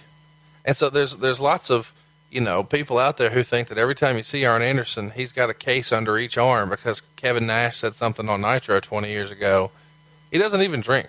So, he's changed his life around from that. The old partying horseman days are in the 80s. These days, they're really gone. Arn's making towns and contributing in a big way. Let's talk about the end of WCW, though. There's a story that Arn was trying to lace his boots at a taping for WCW and Disney. This is very early 1997. And Bischoff notices Arn's hand and asks Arn, what's wrong with your hand? Arn tells him that it's been that way for a few months, and Eric tells him, according to the testimony we've heard, to take your boots off and go get it checked out. So Arn finally goes and does something he probably didn't want to do, and that's address what's going on. They do an MRI, and they say that the vertebrae 5, 6, 7, and T1, all of the nerve canals are totally blocked. So by April, Arn has to go in for surgery to fuse the 5th, 6th, and 7th vertebrae in his neck, and his neck was so bad that he was suffering from paralysis in his left hand, and this surgery officially ends his in-ring career. And this is obviously something that is bigger than just wrestling. And we as fans, when we hear this, we just think, oh, well, he's done wrestling. But you've got to appreciate from his perspective, this is all he's ever done. This is his whole life. Everyone in his life he knows because of this. All of his friends, and at this point, all of his family, is somehow ingrained in this business, and he gets his identity from being a contributor to this professional wrestling business. And Arn said that this was so hard for him to deal with that he wanted to die, that this was just devastating news to him. And that the post-op pain is the worst pain he had ever felt. And he wanted to try to figure out how to deal with this pain. And it was so bad that on the second day, when the pain meds aren't working anymore, he wants to make sure all of his affairs are in order because he just cannot deal with this. So he goes through a depression. 3 months after the surgery, a guy comes up to Arn just to say hello and slaps him on the back to say hi. And Arn was holding a glass of water. And when the guy slapped him on the back, he dropped the glass. A jolt of pain goes through Arn's body. And to him, it was confirmation that his career was definitely over. And that incident with the glass of water happened just 4 days before the now famous retirement speech on Nitro that happened 20 years ago this week, August 25th, 1997. What can you tell us about the surgery, the decision to have the surgery, the way Arn felt after, and this whole slap on the back incident when he realizes this is it? I don't remember the slap on the back incident, but I do remember, obviously I remember one of the greatest interviews or promos, whatever you want to call it, that we've ever had with Arn Anderson. I do remember the depression, and I did understand it. Arn Anderson took bumps. Arn Anderson could have been, legitimately, Conrad, was a bump away from being in a wheelchair. He really was. And that was frightening, looking back on it now. And so I can understand the depression. Arn Anderson was old school and always thought that you had to have some sort of value to the company as a performer to be able to keep a job. And that concerned him, and that scared him. And I knew exactly where he came from. I really did. Arn Anderson and I are alike in a lot of ways, in that we want to provide for our family, and we're scared to death that unless we continue to do our job, we're not going to be able to provide for it. And that's why, and you know what? A pat on the back to Eric Bischoff for finally realizing that Arn Anderson needed to go and get some help for this. This is in no way is it equal to what Arn Anderson suffered, but I had 3, 4, 5, 6, and 7 fused in 1995. And when I went to the doctor, my canals were so blocked that the doctor put me in a hard collar and told me that if I would without the hard collar, if I would be rear-ended in a crash or I would have a jolt to the back of my neck or on my back, that I could be in a wheelchair the rest of my life. He told me that. And then I quickly got surgery. Same thing with Arn. He gets a slap in the back, and he realizes that his career is over. Well, and it's over. It's a sad moment. It really is. It's over at a very young age, too. And I feel like a lot of people kind of overlook just how young Arn was there. And part of that, and we've joked about this in the past with J.J. Dillon, it's because, Arn Anderson has looked 40 his entire life. I'm not saying that to be funny, but I'm just saying you look at Arn Anderson in 1987 and you look at him in 1997, he doesn't look that doggone different. He's just kind of always looked the same age. Arn was only 38 years old when he retires and gives that infamous speech on August 25th. To put that in comparison, he's 38 now. Brock Lesnar, who main evented SummerSlam yesterday, 40 years old. John Cena, 40 years old. Randy Orton, 37. Samoa Joe, 38. Yeah, okay.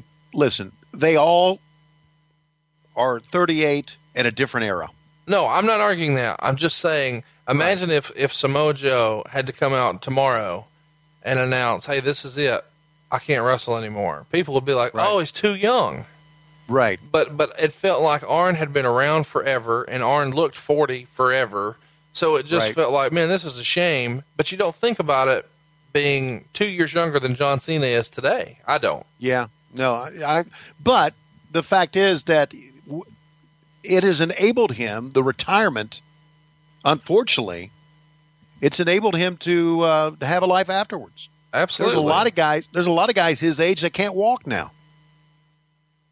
Yeah, and there's a lot of guys who just aren't his age too. You know, that's exactly. They just didn't make it. And we're going to talk about the retirement speech and the parody in long form, I'm sure, but let's briefly cover it here. Arn has said the speech is the most real thing he ever did in front of a camera.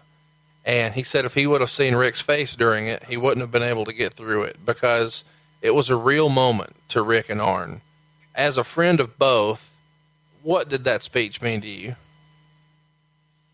To me, it just brought everything together from when I started to what I was doing. It brought back the flood of memories of the great times that we had and what he had meant to wrestling. So it had a personal meaning for me because I was friends with Arn. We're going to play Arn's retirement speech at the end of this week's show, and I hope everybody stays tuned for that. And I'd like for you to actually see the visual. So fire it up at some point this week on your network. It's August 25th, 1997. It is available on the network. You've got to see it. You'll hear it here, but we want you to see it. And Arn Anderson was one of the all-time greats. In front of the camera, behind the curtain. Tony, in your opinion, what is Arn Anderson's legacy to professional wrestling going to be? Arn Anderson's legacy to professional wrestling was his interviews are going to be the standard for what interviews should be in the sport. His dedication to the sport is what young guys now should emulate. Not everybody should put their body or their career, their livelihood on the line like Arn did. But everybody should be able to take the ability to work and take the ability to talk and take the love for the business and the respect for the business that Arn Anderson has had and apply to their craft today. I can't think of anybody better to be able to mold these kids than Arn Anderson. To me, people ask me, and they've said this before, I've gotten this on Twitter, who is your Mount Rushmore of wrestling? Well, when you talk about the big stars, you put Hogan, you put Flair, you put The Rock, you put Stone Cold on there. But when you talk about what guys have meant to the business, Arn Anderson's face belongs on the Mount Rushmore of wrestling. Oh, goodness, of course.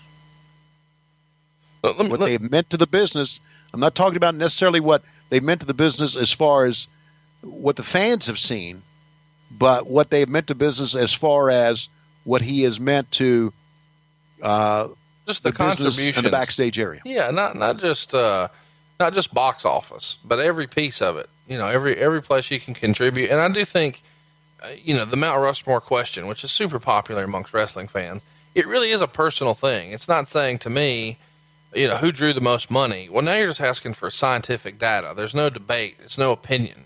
And in your opinion, Arn Anderson's on your Mount Rushmore, and I think he's got to be on mine too.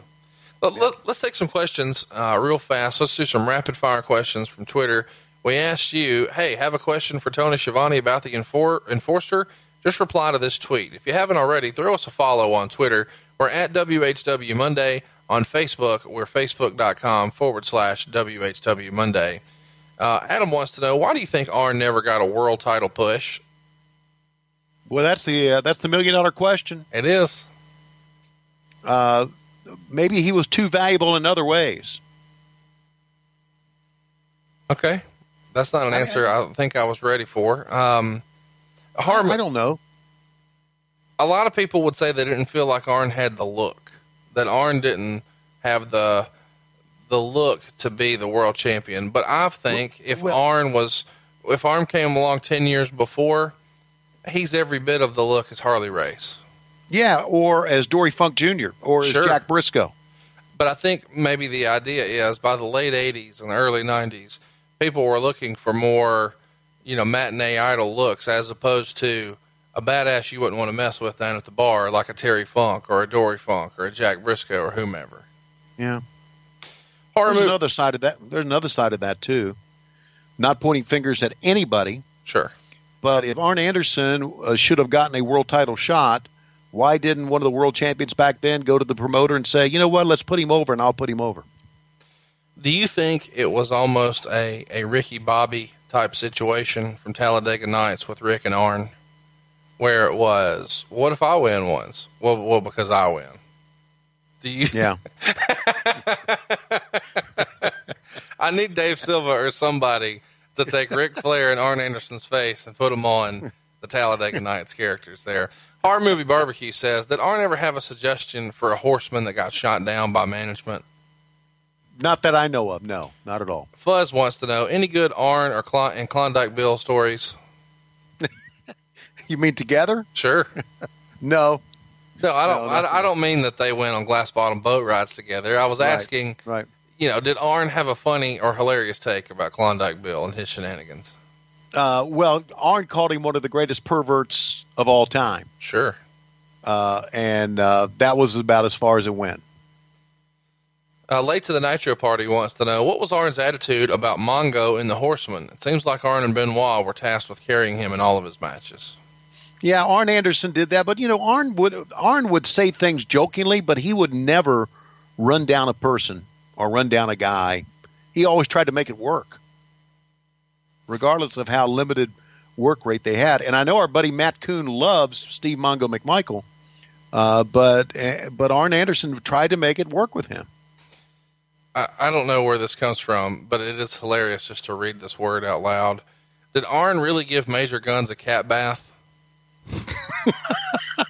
I've never even heard that, and maybe that was a promo or something I missed once upon a time. I know it didn't happen in real life, but a cat bath is something that I think I'm going to have to use from now on. So thanks for that, Ivan. I would have loved to have, if he had, I would have loved to have been there, man.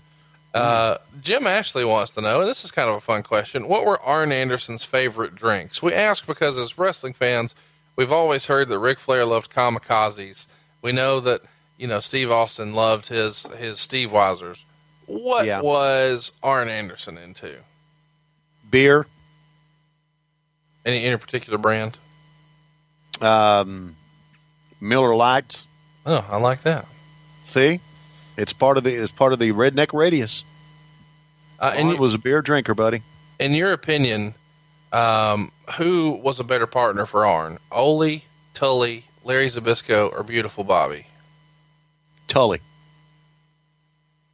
Was Four Horsemen, the faction, with Rick being known as the leader and world champ, the primary reason Arn never got a run as world champ? That's a good point. That, Arn Anderson, everybody took a back seat to Ric Flair. How many people that were Four Horsemen throughout time became the world heavyweight champion beside Ric Flair? I mean, I think we've got lots of questions here, and this is a fun one. If Ric Flair had never gotten into wrestling, would we be talking about Double A as the greatest of all time instead? That's quite possibly, yeah. And we might be talking about him as a world champion. I'm not saying that Flair, look, don't misconstrue this. I'm not saying that Flair prevented that from happening. No. But that would have, if there had never been a Ric Flair, Arn may have been elevated to that top spot. I think we should end this. He could have grown his hair out, but that would have been horribly looking. That was there was a Arn Anderson doll, the first Arn Anderson figure that came out. I grabbed it and looked at it, and it had a bald spot on the back. I don't know if you ever saw that or not. It looked like he had a tan yarmulke on. I love that. And I grabbed it and I said, "Hey, are you Jewish?" He said, "What the fuck you mean?" And I showed him the doll. I said, "This thing's got a fucking yarmulke on it." But we always, laughed about washing his hair with a wash rag, and things like that. So, he didn't have the flowing locks, but he could certainly have been elevated to being a world champion. Dan Ryan on Twitter has a great question we should end the show with, and then a couple of fun stories from you. What were some of Arn's classic one-liners?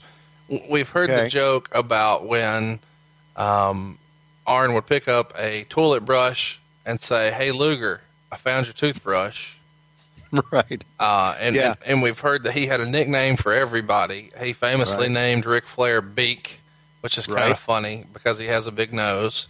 I think he called J.J. Dillon Johnny Bench because his sack full of nuts. There you go. Yeah. So he had these nicknames for everybody. Do you remember any other classic one-liners? You've told us before when Ron Reese was nervous about the Halloween Havoc 95 finish, that when he comes back through the curtain as the Mummy, Arn says, "Scratch everything I said, go kill yourself. That monkey fucking a football gimmick ain't going to get it."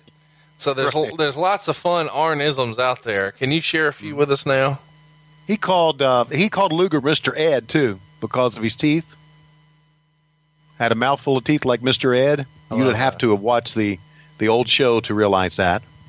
And of course, we mentioned he called Zabisco Cigar Store Indian. He called the Kansas Jayhawks, Bobby Jaggers, and Dutch Mantell a flapjack wino and a man with a throw rug on his back. And that brings me to one of the great Arn Anderson promos that you may never have seen.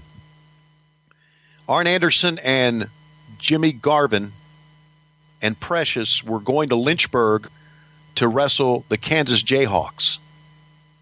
And back that time, they would have a big show like Greensboro where everybody was on it. And then they would have another spot show somewhere else where they would have just like one big main event. And in the other event, it was Jimmy Valiant against somebody. And Arn Anderson was wrestling with Jimmy Garvin and Precious against the Kansas Jayhawks in Lynchburg at the Armory. And I was doing the promo, and I brought in Jimmy Hart and Arn Anderson. And Arn Anderson comes in. I said, in the main event that night, it's the Kansas Jayhawks against gorgeous Jimmy Garvin with Precious and Arn Anderson. And let's bring in gorgeous Jimmy and Precious and Arn. Arn Anderson said, okay, Shivani, let me get this right. All the main stars, everybody else is going to Greensboro. And they got me in Lynchburg. I'm going to be on top in Lynchburg. And they booked us, Jimmy, with a flapjack wino and a man with a throw rug on his back. And Jimmy Garvin and Precious floating his hair, spraying him with whatever. He said, don't worry about it, Double A, because I'm going to have the private plane, and you can go with me on that private plane, and we're going to leave here from Charlotte, and we're going to fly to Lynchburg. We're going to get rid of the Kansas Jayhawks. We're going to hop in the private plane and get back. It's going to be a great trip. And Arn Anderson said, as we're going to black, ooh, I hope there's whiskey on that plane. 3, 2, 1, and we went to black. One of the greatest local promos ever from Arn Anderson.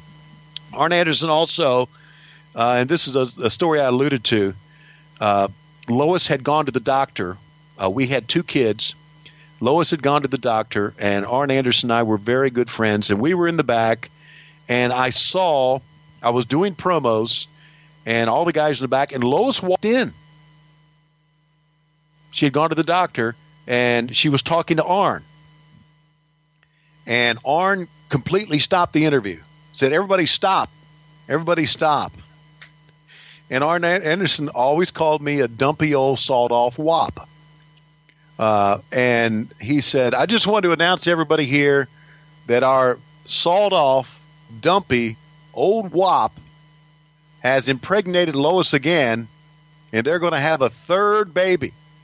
Can you believe that?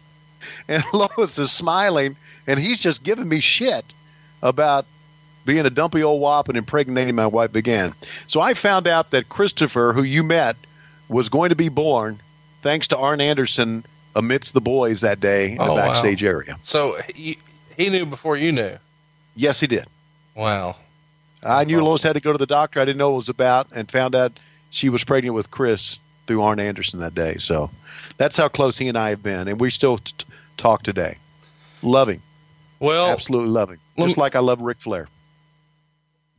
I feel like we need one more story before we get out of here. I need you to confirm or deny. Is it true that Arn Anderson once bet Sid Vicious to put a pet squirrel in his pants for 60 seconds? And that Sid not only considered this, but accepted the bet and won. But while he was running around in Sid's pants, the squirrel went nuts, maybe literally, and bit Sid in his gimmicks. And therefore Sid had to go to the emergency room because he wanted to prove to Double A that he could do this. And he won the bet and the money, but he may have lost the war with his nuts in the ER. Yeah. That I've heard that story's true. If that right there is not, excuse enough to get in a scissor fight with a man, I don't know what. I was thinking the same thing. That's a good reason to stab a guy with a scissors. Oh, God bless Arn Anderson. God bless Arn Anderson, and God bless the Nature Boy Ric Flair. We're going to come to you next week, and we're going to do something totally different. We're going to do another Q&A episode, but this time we're only getting the questions from Facebook. So I encourage you right now, cruise on over to our Facebook page. It's facebook.com/WHW Monday, and you're going to see a post right there with an image, and then you'll be able to pile your questions in underneath. You're not going to be restricted to 140 characters like on Twitter. If you've got something that needs a backstory or a little more detail, go ahead and fire it off.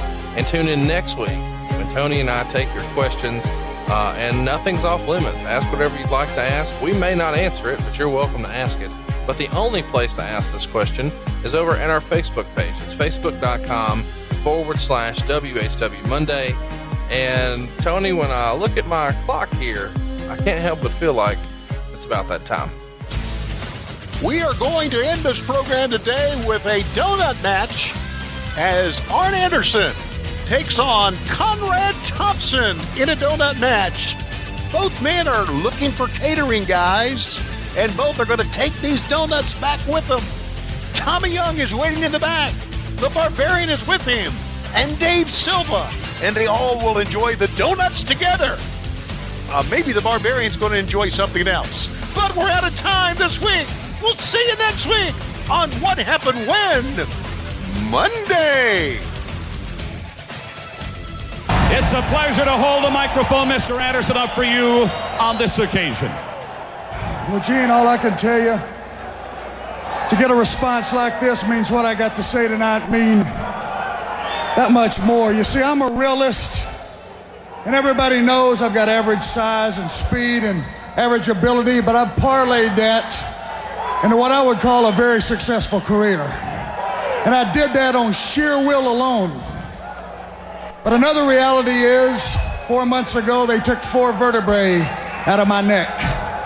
Consequently, I'm left with a hand, my left hand, too weak to hold a glass, too weak to button a button.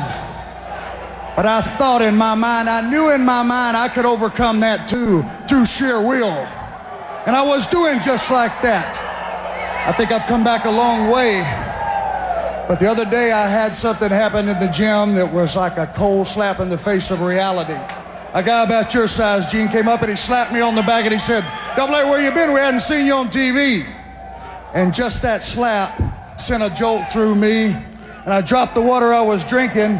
And just for a second, my system shut down, and it became crystal clear as I watched the few little drops of water draining out of that bottle, the symbolism that was involved. It was like someone had turned an hourglass over, and the sand was running out on the career of Arn Anderson. Now, the fact of the matter is, not only do I put myself in a suicide situation by trying to wrestle again, I endanger these two men's careers. And I respect them too much for that. And other than be anything than the enforcer in my best friend's eyes, I'd rather walk away. And for all you people out there that have ever bought a ticket to see Arn Anderson wrestle, whether you love me or you hated me, you knew that when that bell rang, you got all I had that night, whether I won whether I lost, I gave you everything I had. And you knew that. And when you did this to me, that was your acknowledgement. Well, the fact is, I got nothing left to give. And I want you to remember me as I was, not as I am. But being the man that I am, my last act, formerly as a horseman, I got one last challenge. And that's to you, Curt Hennig. Now, don't misunderstand me. It's not for a fight. You got something special. I've seen you in this ring. Your skills, your maturity, your commitment to excellence makes you something special. And what my challenge is to you, Curt, is stand beside my best friend, Ric Flair, and lead these two men back to the glory and the prominence that the Four Horsemen once had. And I'm going to tell you what your prize is. It's not a spot with the Horsemen, because this is worth a lot more than that to me. I'm going to give you the only thing I got left. Not a spot, not a spot. I'll give you my spot.